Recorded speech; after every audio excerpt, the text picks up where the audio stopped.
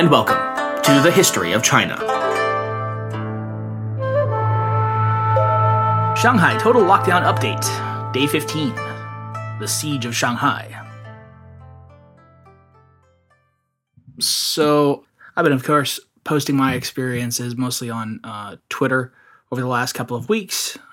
The different images, videos, and experiences that both I've seen and, of course, what other people have seen and experienced. There are people who are much more active on Chinese sites like Weibo and WeChat than I am. And, of course, they get a much more involved perspective on this ongoing situation than I do. Largely from one of those threads, posted by somebody surnamed Shu, who I won't otherwise name. They've been posting stories day by day, and I figured it would behoove me and you if I did my part to try to rebroadcast them and add my own perspective to what's going on in Shanghai as well. Because I know that there's quite a lot going on, and this kind of gets put on the back burner by a lot of people because there's a lot more flashy, exciting stuff going on in the world. So, like I said, it's day 15 now of what was to be a 4-day lockdown of the city that went unheeded, and it's just gone citywide ever since then. So for me, it's day 15. For the people in Pudong, it's day 19 or 20 for them at this point. And for some people, it's a month or more, 4 or 5 weeks at this point, of being locked down. Some people without any supplies for weeks at a time in some cases. So the general atmosphere across basically every social media is tense, anxiety-ridden, and increasingly desperate, and more a lot of anger. Foreign residents like me have very little to do in our off hours. Those of us who are here are largely capable from working from home, so there's that to at least keep us busy several hours a day, 5 days a week. But before and after, and sometimes during that, there's the ever-present siren call of doom-scrolling Twitter. Whereas mainlanders, they generally are not on Twitter or in any significant number because it's blocked here without a VPN. So they're on the Chinese equivalents, like I mentioned before, WeChat, or as it's called here, Weixin, and Weibo. For them, it's a lot worse because their pleas, cries, sharing of information, their stories, their tragedies and mournings, their criticism of this increasingly barbaric situation are one and all very swiftly deleted by the faceless, soulless government censors that are there to make sure that nobody really has a good sense of what's going on.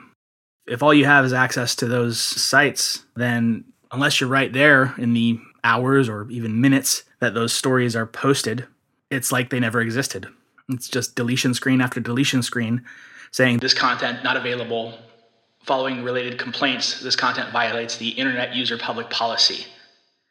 And the only thing that's left are the mirrors, the reposts, and the screen caps that are either sort of surreptitiously passed around or else posted onto non-Chinese websites such as Twitter and Facebook and the like.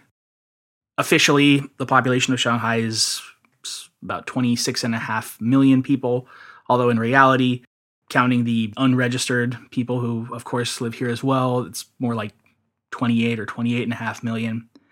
Everyone here is just stripped of any agency.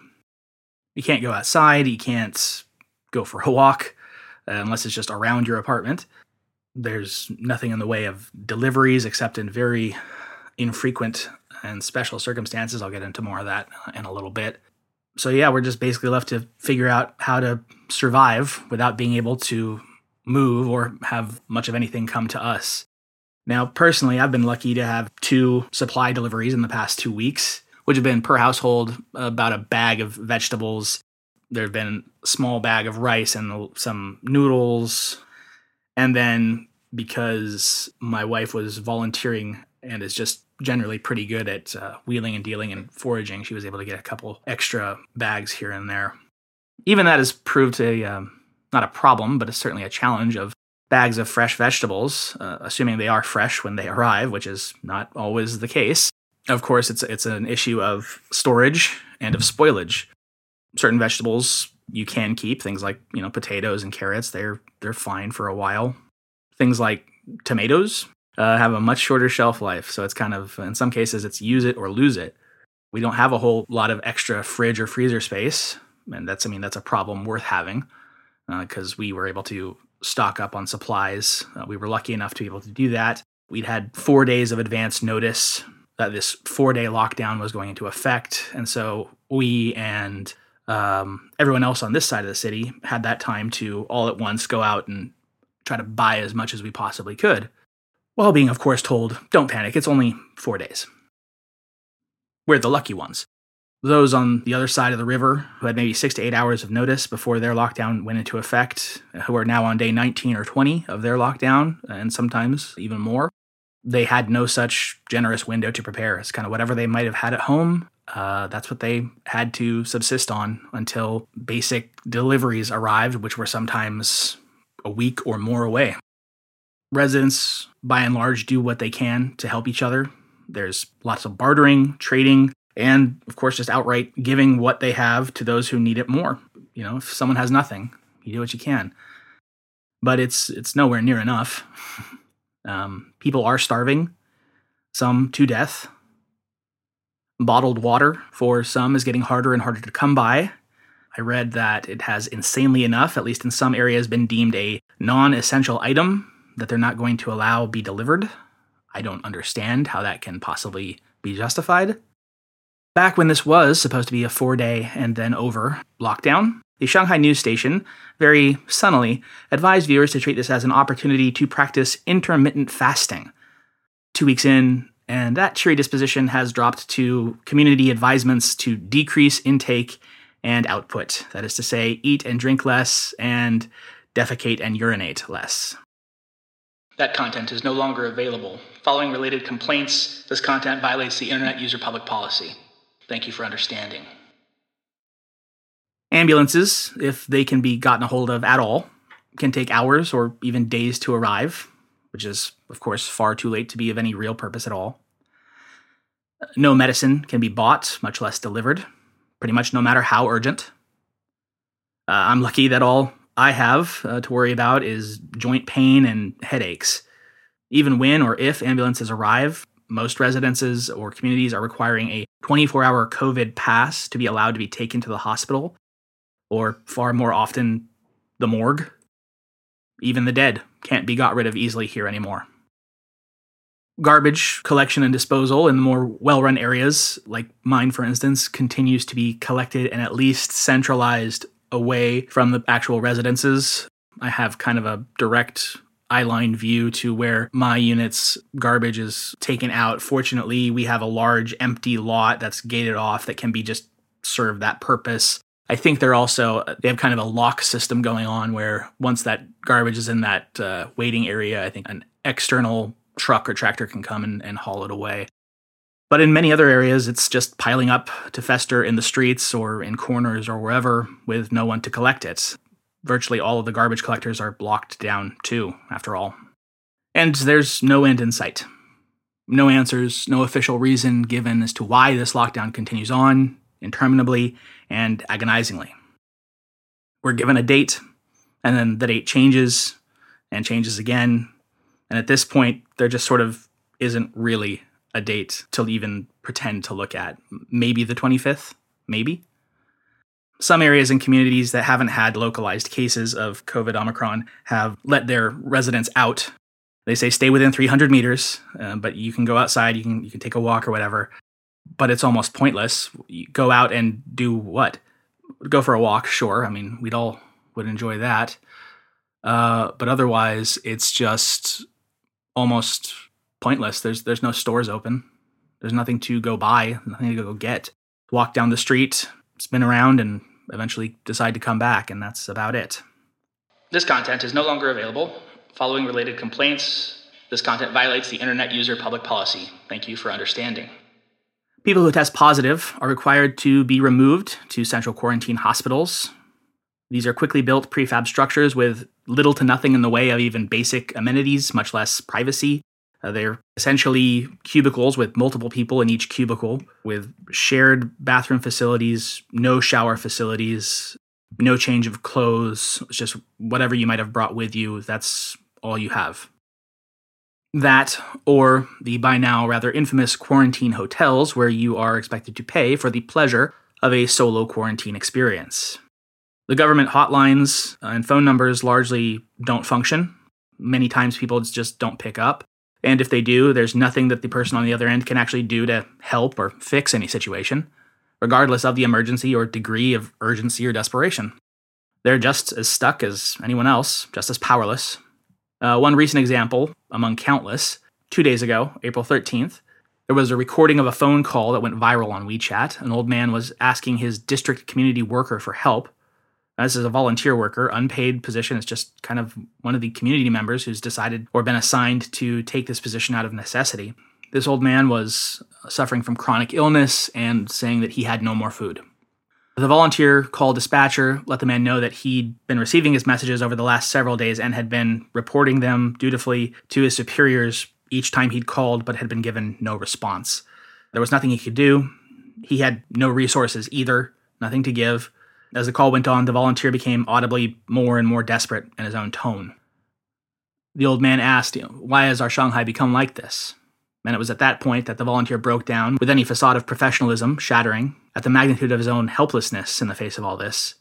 Although he wanted to help, truly, all he could do was tell the caller, you only see the terrible conditions for one person, yourself. I receive nearly 100 calls like yours every day. But there's nothing I can do. I report it to my superiors and I get no response. I don't know why Shanghai has become like this either. I don't understand. The roles had reversed, and the old, sick, starving man found himself in a far more familiar position, and probably more comfortable for both parties, of comforting this younger person who was clearly emotionally devastated by what he was forced to listen to day after day. The old man told him, I really understand your position, and we'll get through this. He probably knew that he probably wasn't going to, but at this point there was truly nothing else to say. This post, which very quickly went viral all across the Chinese social media, was just as quickly deleted. And just like all the other deleted posts, many of which rack up more than 100,000 views in their very brief lifespans before they're black holed. This content is no longer available. Following related complaints, this content violates the Internet User Public Policy. Thank you for understanding. Many people have died during lockdown. I mean, that's just a fact of life. In a city of 28 million people, people die every day. Thousands of them, tens of thousands of them. Usually people have the space and the ability to grieve that loss, but here it just quickly becomes first a biohazard, and then just one more tally of pain among an increasing number of them. They go online to share their stories of their loved ones with anyone who can see their post before they too are often deleted. These people are dead not because of the virus, which has tens of thousands of positive cases across the city, but at least by official statistics, only a tiny fraction of which, like less than 5%, are even symptomatic, and with a grand reported total of 9 people in serious condition due to COVID citywide. Take those numbers as you will. Instead, these deaths are all due to the inability to access hospitals, health services, or ambulances because of the lockdown policy. Emergency rooms themselves require a 24-hour negative COVID test before they'll admit any new patient. Not that it would do much good. Hospitals are not only utterly overwhelmed, they're critically understaffed. The vast majority of on-call medical personnel are not at the hospitals. They're going around the city every single day, dawn to dusk, and often long after dusk, performing test after test to tens of thousands of bleary-eyed, confused, frustrated people. And it's not nearly enough. There's not enough community volunteers who are needed to carry out even basic functions just to fill in the gaps because there are not enough doctors or nurses. These medical personnel are simply burning out and having full-on mental breakdowns. They sleep a few hours, often on little more than a piece of cardboard cutout in some small office space somewhere. They're low on supplies, they're low on PPE gear, they're low on patients. They're doing their best. But it's overwhelming. This, of course, means that in the medical system here, there's absolutely no capacity for anything else at all. There are no new appointments, no surgeries, no medications or prescriptions given, no chemo, no dialysis, nothing. So what if the ambulance will take days to come? It's not like whatever condition you have is going to get fixed anytime soon.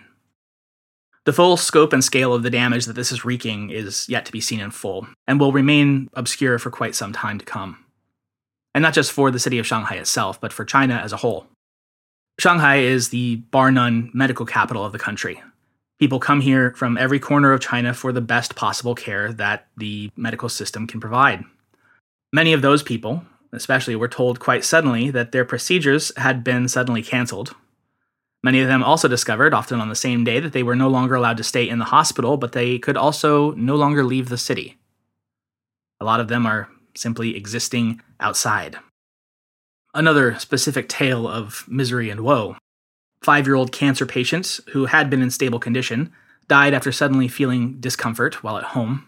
Although emergency services were contacted, he was told by his compound that his COVID test from the day before had returned as invalid, and he could therefore not be transported to a hospital until a new test was given and results confirmed. He didn't live long enough for that to take place. His last words were, "Mom, can you check if my new COVID test has come out?" And then 2 hours after he died, the results were returned as negative. This content is no longer available. Following related complaints, this content violates the Internet User Public Policy. Thank you for understanding. Across wider China, there's very little true realization of the extent of the situation here in Shanghai. This is due both to the overactive internet censors busily scrubbing all they can from social media, but also because the nature of social media itself is very insular in China. Weixin and Weibo accounts are by default set to friends only rather than public. So unless you already know someone who lives in the city, you really wouldn't hear much about it.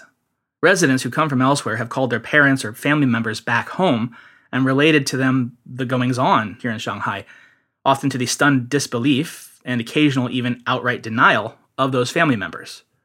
There is a broad and deep trust among the populace regarding domestic news specifically, and this is not on the news. So whatever they're being told by their son or daughter must be exaggerated. If there's some semblance of solidarity at all, it's coming from places like Hong Kong, which is still dealing with its own terrible outbreak and bungled response, and still has something resembling a strong international social media presence, in spite of the ongoing political crackdowns there. And of course, the international community is very supportive insofar as they're aware of the situation, which often isn't that much. Most of the wider world is focused on more flashy things, like Ukrainians blowing up Russian tanks. Everybody wants to talk about the victory at Stalingrad. Nobody wants to think about the siege of Leningrad. Feelings of isolation and abandonment are high and widespread. Many Chinese from other areas can come across as gruff, indifferent, or as viewing what's going on here, insofar as they understand it, as something like a necessary measure or sacrifice that we all must simply tough out for the greater good. That's very hard for a lot of people. This content is no longer available. Following related complaints, this content violates the Internet User Public Policy. Thank you for understanding. At the local and community level, overeager officials have sometimes taken to sealing residents into their own homes if they test positive and cannot be removed to quarantine facilities, by which I mean they literally physically weld the door shut with rebar. The first time I watched such a video, I muttered to myself, along with many hundreds of comments below which said likewise, "How is this even legal? What if there's a fire?" Worse yet, in some cases people have been sealed outside their homes. An elderly woman, after her husband tested positive and was removed to a quarantine facility, was sealed up in a community bike garage with no running water or toilet, able to bring with her only the amount of water she could collect in all the containers she had, since she was a close contact. A pregnant woman and her husband both tested positive, and while he was taken to quarantine facilities, there was no room for her. Denied re-entry to her own home, she was forced to live out of her car for the past 2 weeks. No, that's incorrect. Not was forced. This is not past tense. Is still being forced. It's ongoing. Even for those in their homes, and with the doors not physically welded shut, virtually the only way to get food with any regularity is for communities to group buy huge orders altogether, from out of town, often at eye-wateringly gouging prices, and then have it trucked in. This is all at their own expense and is only barely tolerated by the city authorities, who briefly tried to declare it not allowed before apparently realizing that they would quickly be facing a full-on insurrection if they did that and backed down. One relatively light-hearted tale, one community ordered a group buy of a barber. He arrived and somehow or other went about cutting the residents' hair all day long, 18 orders in all. Another barber, in quarantine, has simply moved his business in there with him. Apparently he, and many others, are pretty happy to stay put there, as he can at least do business, whereas on the outside he'd just be as frozen as everybody else, with bills to pay but no income to be made.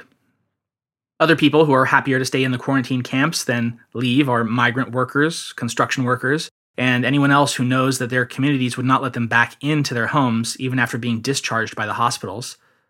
Incredibly rare, as that's going on right now. Once you're in, you are locked in until you get, I think, 3 negative results, which are not conducted each day. This is in every way, shape, and form a siege. A siege without an enemy army pounding away at the city gate, but a siege nonetheless.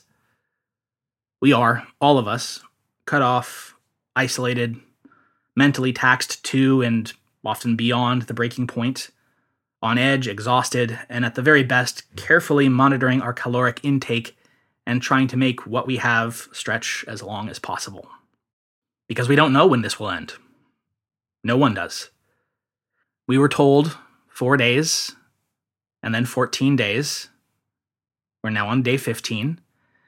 We've been told that we might be let out after 10 more days, on the 25th. But there are now murmurings of it possibly extending into May. Literally nobody knows. There's no exit. There's no escape. There's only endurance. This content is no longer available.